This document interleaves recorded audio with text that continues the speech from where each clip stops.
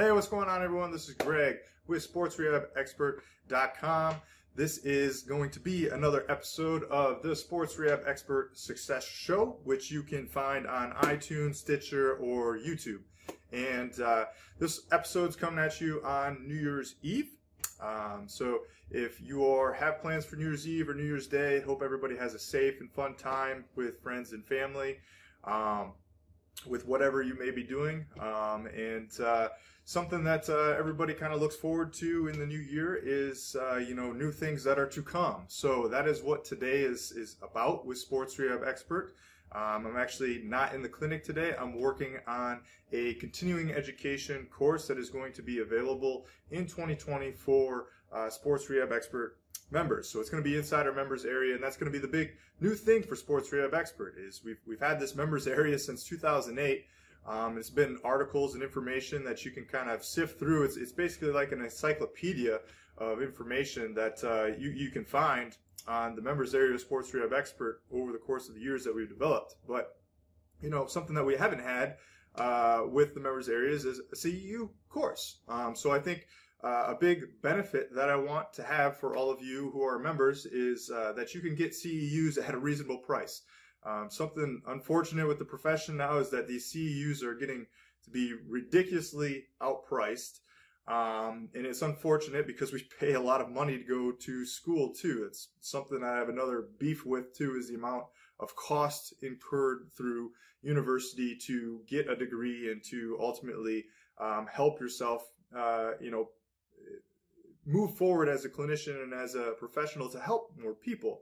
And the expense that you're incurring for this is getting to be a little bit outrageous. So this CEU course that's going to be part of the new members area in 2020 is no joke. It's going to be 16 contact hours, which you're in today's standard market here before 2020. If you're going to go to get a 16 contact hour CEU course, you're probably paying somewhere in the mid 300s, possibly even over $500 for a course like this. But for being a member of Sports Rehab Expert, we're going to give it to you for free, and it only takes $97 for a year to be a member of Sports Rehab Expert. So it's of extreme value, and you're still going to be getting everything else in the members area too. So that's what's new for 2020. That's what I'm dedicating today for. It's just a filming day entirely for that course, and it's going to be all about the foot. So this course will change every single year, and it'll be a part of the Sports Rehab Expert members area, and there'll be a different CEU course every single year. This year's course is going to be on the foot, so stay tuned for that. What I want to talk about today for the Sports Rehab Expert Success Show, the podcast episode, I've been fielding a couple questions from people just asking about my particular stance on the whole Zion Williamson knee injury and situation that's going on. There's been a lot of flack and a lot of people that are bashing the Pelicans rehab staff, strength and conditioning staff, because media has quoted them as they're working on retraining Zion's gait or walking and ability to run, per sources. So there's been a lot of flack going around from both rehab and strength and conditioning professionals saying that they're wasting their time with Zion doing this. And there's also been a lot of people on the other side of the spectrum who have been saying, this is what's been needed all along. If you don't do this with Zion, he's going to fall apart in a matter of a couple years, and he's going to be out of the league and no longer playing basketball. So this happens with everything. Usually there's two extreme point view vantages. And one thing that I pride myself on at Sports Rehab Expert is taking those two extremes and finding a little bit better middle ground, and having a little bit more of an unbiased opinion on situations. So that's what I'm going to be trying to bring to you today. So it's going to be some lessons learned from the Zion Williamson issue with the knee. And it's going to be trying to take both sides of the coin and both sides of the situation, so you can ultimately decide what you feel is best. Now, obviously, I don't know Zion. I've never met him. I've never looked at anything. I don't know anybody on the Pelicans rehabilitation staff. I just happen to be someone who teaches a sports rehabilitation course or continuing education platform. So people obviously, kind of want to know my opinion. But again, I don't know what's going on with this scenario, and neither does 98% of the people, probably 99.9% of the people on social media who are chiming in on this conversation too and making fun of it. So, just take that with a grain of salt. But I want to kind of go over 4 major points here. First and foremost is probably the most obvious one, which is everybody's concerned about the amount of valgus that is occurring at the knee. That's the new hot button topic for any type of knee injury. And a huge one for Zion too, because if you look at him just standing, it appears that he does have a little bit of knee valgus going on at his knee and just his body structure. Which isn't inherently wrong, bad, and it probably lends its hand to some advantageous things for him on the basketball court too. But there's a lot of other people with those type of scenarios in that type of, not necessarily his body type in general, but valgus presentation at the knee. There's a lot of people who have that, and it isn't necessarily a problem for everybody so long as you can control it. And when you look at him on the court, he can control it. A lot of people say he has knee valgus when he plays, and you must understand that knee valgus is necessary for changing directions, for jumping to a certain extent too. Now, obviously, there is an extreme where you can go potentially too far. And ideally, yes, we want to load somebody in a deeper degree of knee flexion, but if you're playing the sport of basketball, there's going to be situations and time periods where you're not going to be able to put the body in the most advantageous place possible, just due to the given scenario and the amount of quickness that the game of basketball happens at. What you do want to see, though, is that he can, control those knee valguses moments in a controlled environment. So if you watch this on the YouTube, I'll try to put a couple clips up here in the video where you can see him jumping as part of the pro day, where he goes up and does a vertical jump test. And this is a moving approach too. It's not just a standing approach. So that movement forward and then transitioning horizontal momentum into a vertical force, which is very common in basketball, in a controlled environment, he actually does it really, really well. And I see absolutely zero things wrong with his technique in the controlled environment. And you watch him in a game too, yet he's very, very powerful. But in a controlled drive where he has his mind set up and he wants to take the ball to the rack and try to go to the hoop, he does it really, really well, and very mechanically efficiently well too. I see nothing wrong with his mechanics when he's playing basketball. The other side of the coin, though, is what he does on a day-to-day basis, how he walks around. You could say that, that's part of his, strut or swag as he's walking around. Or potentially that is how he actually walks. Again, I don't personally know him or anything of that nature. So, but one thing when you do watch him walk, that's a very common gait pattern for someone who has hip pain.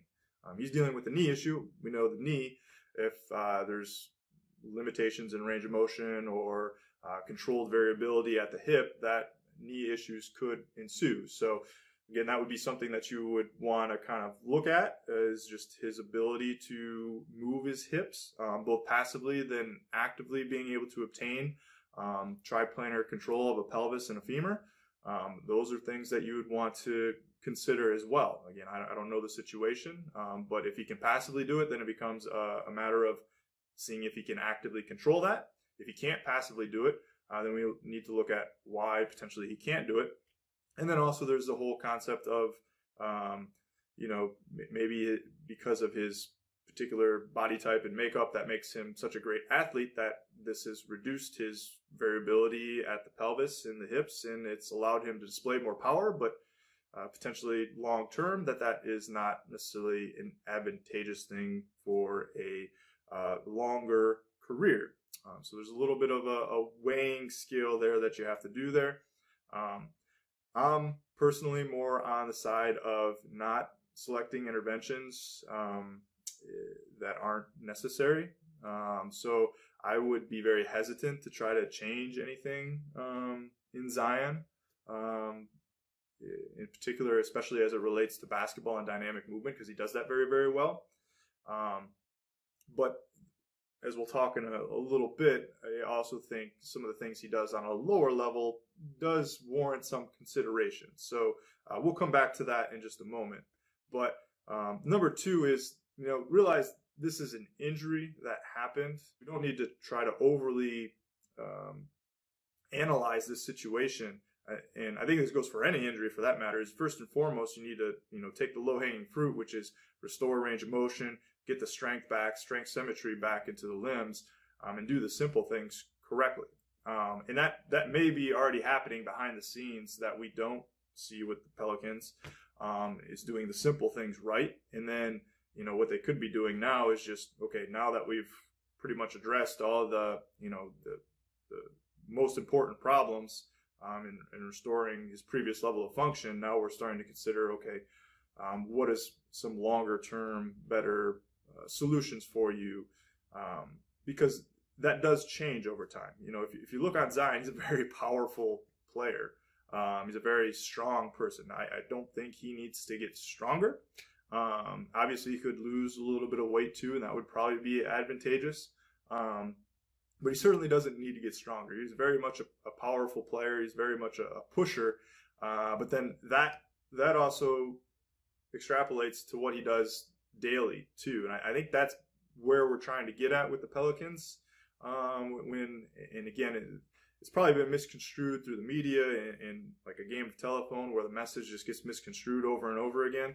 But if we're talking about what would be ideal for Zion, is again, he's next to none as far as the power and the athleticism displayed on the court.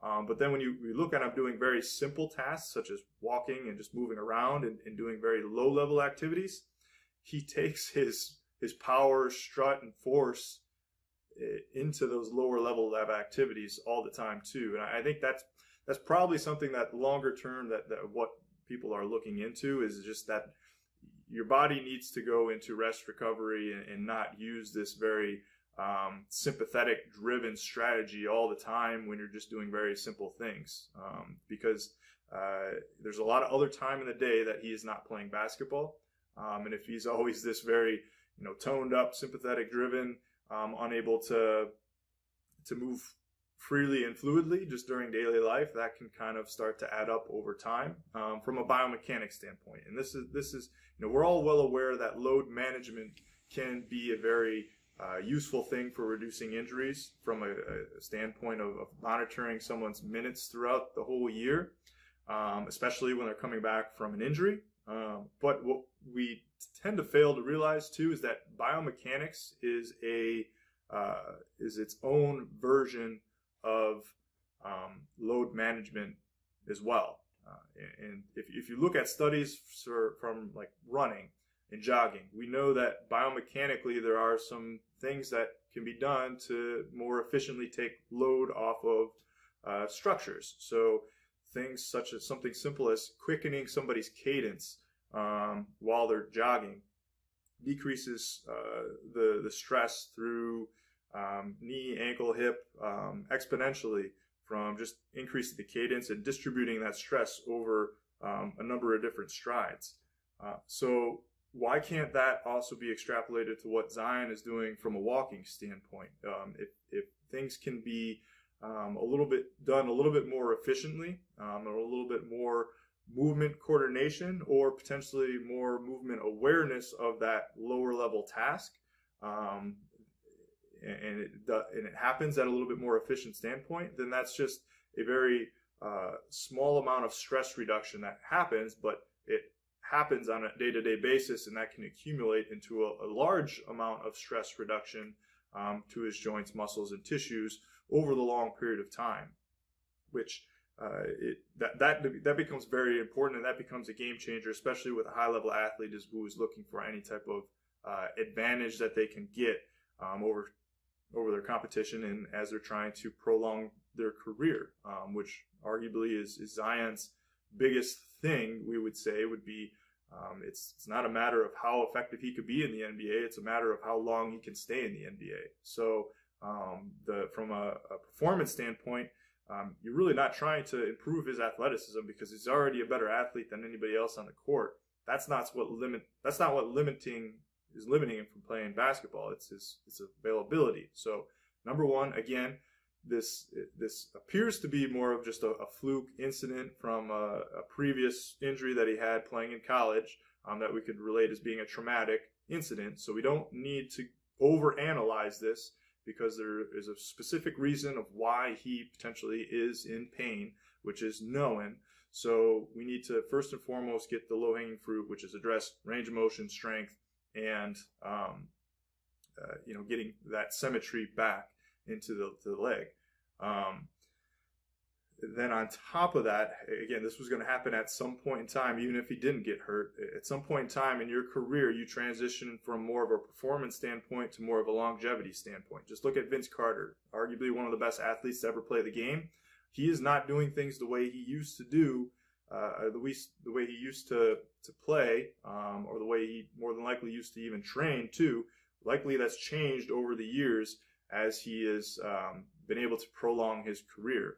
He's taken a very important standpoint from a longevity, and trying to do things right for his body from a longevity standpoint, as opposed to a performance standpoint, which has been why he's had such a long and successful career. So at some point in time, that was going to be the transition that happened to Zion, even if he didn't get hurt. So this is a very important part of it. I have no problem that the individuals are working on some type of gait or some type of movement coordination with him, because that is very important. Now, obviously, there's ways you could go about doing it that are, very, very silly, and there's other ways that you could go about doing it that could be very advantageous too.